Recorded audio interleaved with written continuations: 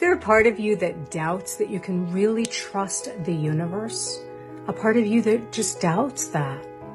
Well, that's called sanity.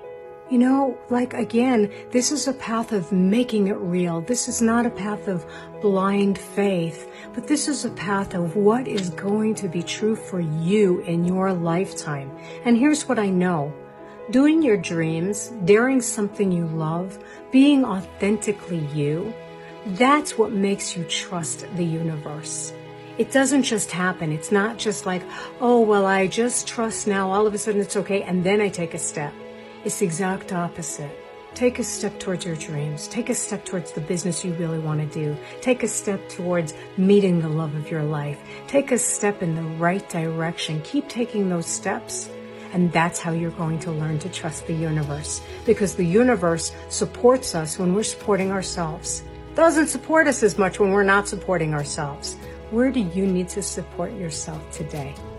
If you'd like more support, really, for rocking your brilliance, make sure you like and follow, because I want to help you listen to your inner voice all the way. Short Cast Club.